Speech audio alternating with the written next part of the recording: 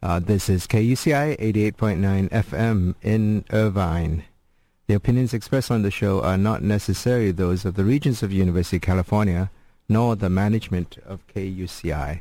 Coming up, Subversity with Dan Zhang. Today we're going to not talk about the Oscars, but talk about other films. Although I'm glad Sean Penn won. He was perfect as Harvey Milk. And he thanked commies, homos, and other people there for homo and commie lovers, he called the audience.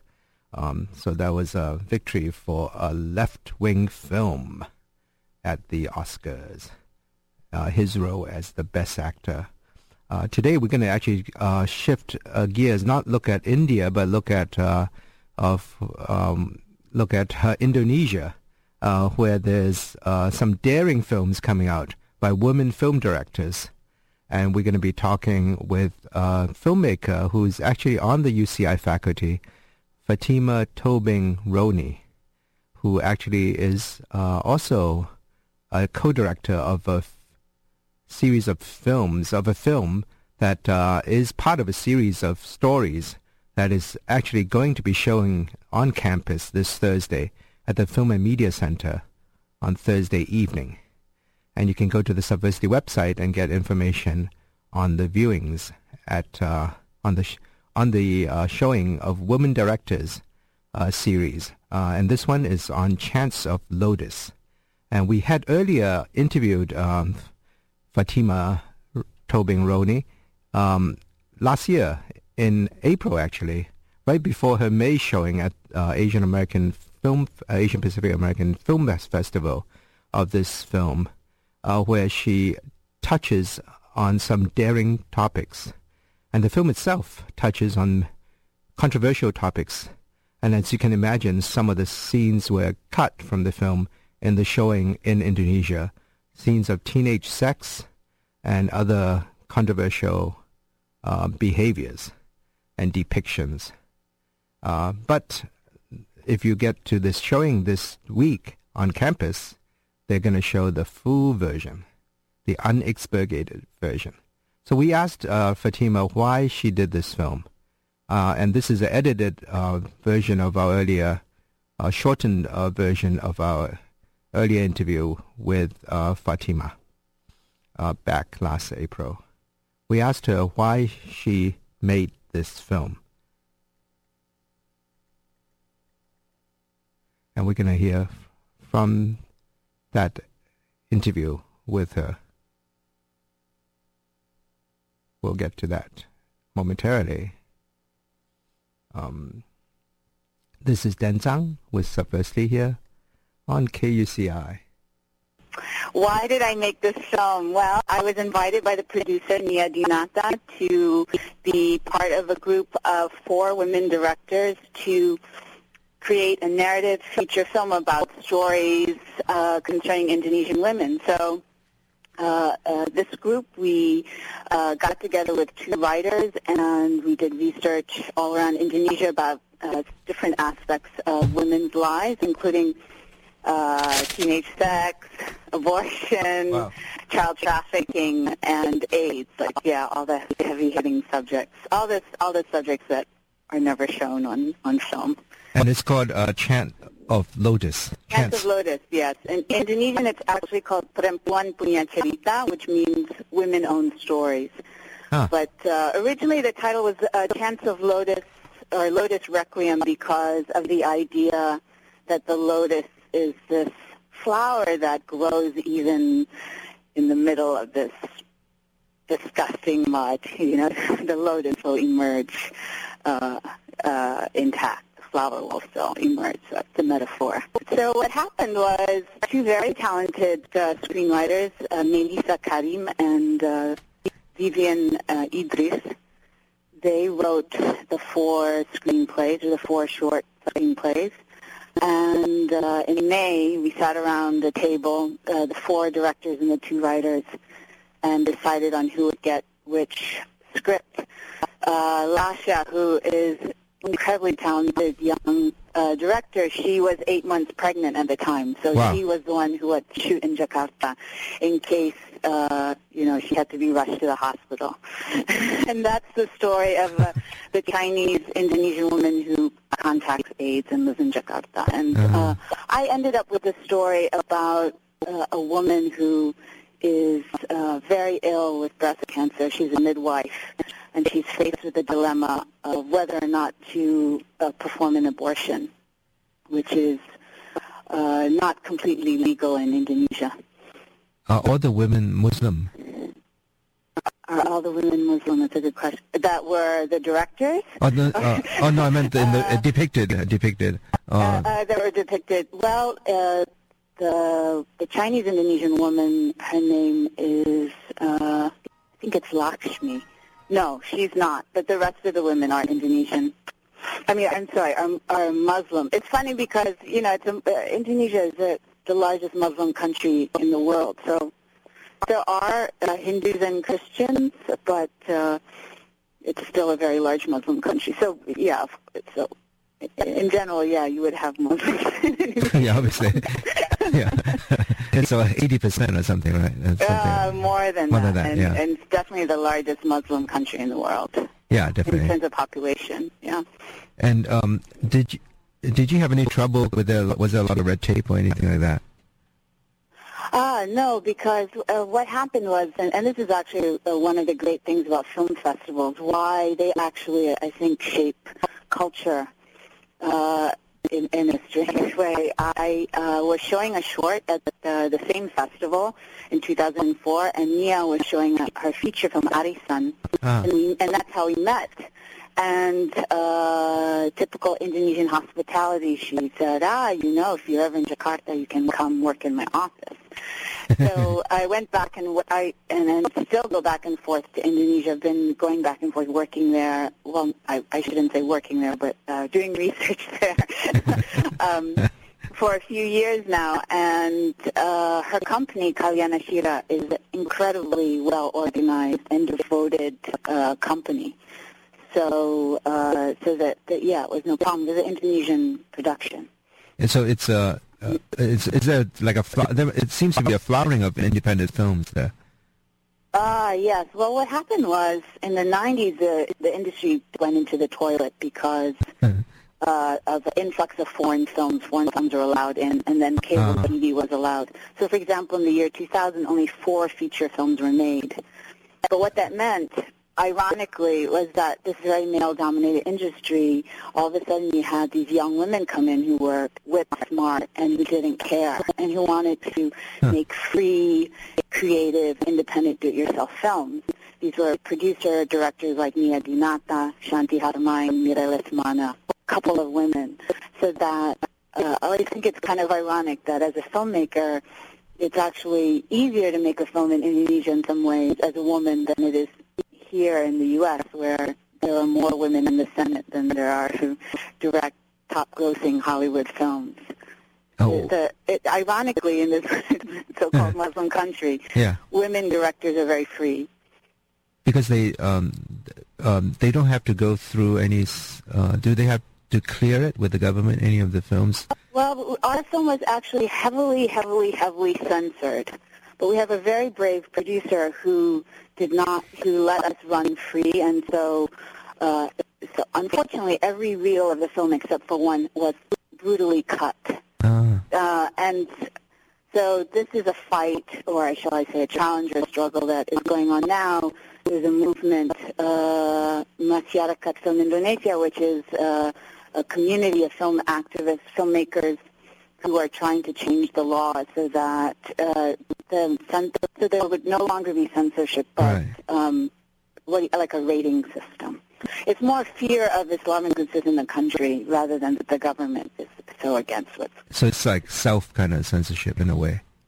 Exactly, but the film that is showing in the U.S., of course, will be uncensored with subtitles. Oh. Because I've had rare.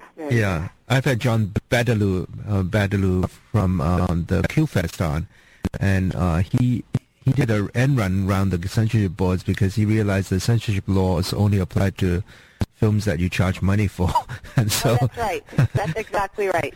So he didn't charge anything for his festival. That's exactly right. And also, I have to say that what's really interesting is that if it's funny, it is rarely censored. There's something about comedy that is sort of, how shall I say, is not scrutinized as readily. So, for example, the film, which is an absolutely funny film called Quickie Express, also produced by Nia Dinata, an Indonesian feature film, was, I believe, not censored, and it's about young male prostitutes servicing older women. Oh, wow. But a film like Chance of Lotus, which is a dramatic feature film, was, I mean, really everything was, so much was cut. For example, a woman wearing a head covering, smoking, and talking about sex. Like, all of her dialogue is cut out. So that watching the censored film was like, it was just, for a filmmaker, it's just sort of like watching something being amputated. Disemboweled or something. Experience. Yeah. How did they cut a lot of the you said there was scenes of teenage sex. There were scenes. Talking about that. This was the shocking thing to find out as mothers, and this is another ironic point, is that all of the film directors, we're all mothers. And young mothers, and what we found out, which was shocking for us, is that teenagers find out about sex through hand phones and through internet cafes. Text messaging. And when they find out, sorry? Text messaging or something. Exactly. Yeah. Sending pornography over phones and stuff. So what was shocking is that, of course, that's not, it's just pornography, but that's not sex. It's a completely different thing, but they were learning about things that way. Huh. And then we found one instance, actually, of a terrible story of a woman who had, I should say, probably been, how do I put this? She had sex with various men and boys, actually. They're all in young people. And she got pregnant, and so the question was, who would be the father? Well, in sort of typical fashion, somebody has to marry her. So there was a lottery that was... Oh, my God. Where we Indonesians call it a lottery, but where you take out a number from a Sprite can. And that we actually used that story in the film. Now, so when we showed the group sex, and it's a fine line whether it's group sex or that she's actually being abused by a group of boys, a group of teenage boys. Yeah. That was cut, the group sex, but except for the sex with one of the boys. So then, of course, the meaning of that story becomes vanishes. Yeah. If you understand what I'm saying. Yeah. So that section, which was on the group, the teenage sex, was very shocking for even for us, the filmmakers, film directors. And there's a point to the shocking, it's sort of like wake up, parents, and see what's going on. Yeah, really. Without dialogue with children, if they're just learning about sex through, internet cafes and what are called warnet, which is like, basically you would translate as internet cafes, then, there's, it's very, very dangerous for the girls. So it's a generation gap there too. Yes, definitely. Did you have so you have two versions, right? You have one that you can release domestically, and then one over there, and then you can or another you can. They don't care that you show it at film festivals abroad, the uncut version. No, and in fact, one could show Chance of Lotus uncensored as long as one isn't charging money. Oh, right. That's exactly so that was right. What John Badawi said. That's the law. And we have been taking this film around to various communities in Indonesia. Well, the nice thing about this film, which is very unusual, I think you can't really compare it to a U.S. film. It had major theatrical release in all the big cities in Indonesia. Wow. And it will also have this life of circulation for several years afterwards as it's brought to women's groups as a film of discussion. For sure. And the great thing also is that we cast very famous, very beautiful women actors. So that we hope, for example, the woman who plays Sumantri, the midwife, in the section that I directed, is an incredibly famous comedian, sort of like Lucille Ball or Tina Fey or somebody like that. And she has a very serious role. So hopefully people are come to see Rika, the comedian, and end up going home thinking about Sumantri, the midwife. So that was part of the goal of the film, was to try to persuade audiences to come see, a film that, if it was a documentary, might not have as wide an appeal. Yeah. Do you prefer doing documentaries or feature films, or non-fiction films or fiction films? Oh, myself. Yeah. I'm a filmmaker on the smallest little. I haven't made documentary films, but what's interesting is that when I tell people I make films in Indonesia, they assume I'm a documentary filmmaker. There's something about there's something about Indonesia that is sort of seen as being without, how shall I put it? Do you see what I'm saying? There's a kind of stereotype that goes on. And it's in part because the Indonesian film industry is not as well known as, say, the Thai film industry. But if in 2000 there were only 4 feature films made, this year there were about 60 feature films made. So it's a growing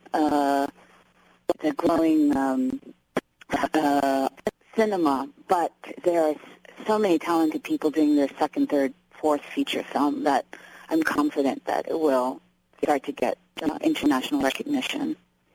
Yeah, is it very frenetic, the scenes? And I haven't seen your film.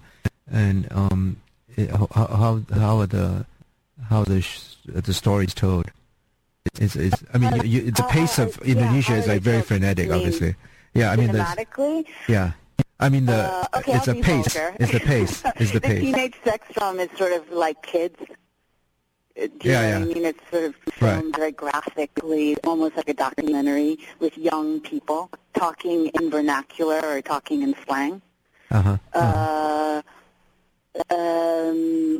one on child trafficking, which was directed by Nia Dinata, is shot in a typical sort of, her style is very, saturated colors, very vivid, very well told, lots of ensemble work. The last film by Lasha on Lakshmi is very beautifully told. She was an art director. So the art direction is exquisite. And my film is dark. And of all of the films, it was shot on an island that's 3 hours from Jakarta. We had no electricity. There's no fresh water. They're a very poor island. It is probably the less cutty of the 3 films. In other words, there's a lot of static, but more establishing wider shots in this film because of the nature of the film. When you're shooting on in a very beautiful location with ocean and wide sky, the shots are going to be different than if you're shooting a segment on teenagers having wild sex in a small town in Java. So, the DPs were the same. So that's another thing that's interesting. Anything in black and white, or you use color all the time? All color. Yeah. It's a very rare chance to see Indonesia, Sons of Indonesia. People think of Bali bombing, or they think of ninjas, or maybe they think of avian flu, or perhaps they think about lulur scrub in Bali and surfing. But this is a side of Indonesia. Even Indonesians are shocked by poverty, child trafficking. I mean, these things exist and go on, and they are rarely depicted on screen, even in this country, I'd say. It's different from the film. I remember reviewing a film you did, short, that was set in kind of queer Asian dance clubs. Everything in between. At the same festival. Who is in love with her best friend? Yes. Yeah. Before. It's different, but still, they're both dramatic films where people are really trying to get a sense of who they are and struggling with the questions that all of us faces, which is who are we, why are we here, where are we going, what does it matter, what is life about? I mean, those are all the questions that are in all of those films. And filmmaking is just the greatest adventure in the world. Will the DVD version be the uncensored version, or can you distribute that internationally? That's a really good question, actually. I'm sure they will. I'm sure that they have a DVD screener for festivals, and I'm sure that they'll have an uncensored DVD. Yes, they must. That would make sense, especially if it was distributed in the U.S. Right. That's great. Well, thank you very much, Fatima. Thank you. That was great. Thank you. Thank you. The pleasure's all mine. Thank you. Good luck. Bye-bye. That was our interview back in April last year. At that time, I hadn't seen her film, but now, I saw it later in the week, that week. And again, this year, this Thursday, Chants of Lotus will be shown at the Film and Video Center at UC Irvine. And to get more information, you can click on the Subversity website at kuci.org/subversity and go to This Week on This Week. And there will be a link to the Film and Video Center. This is Dan Zhang with our first segment of Subversity Today.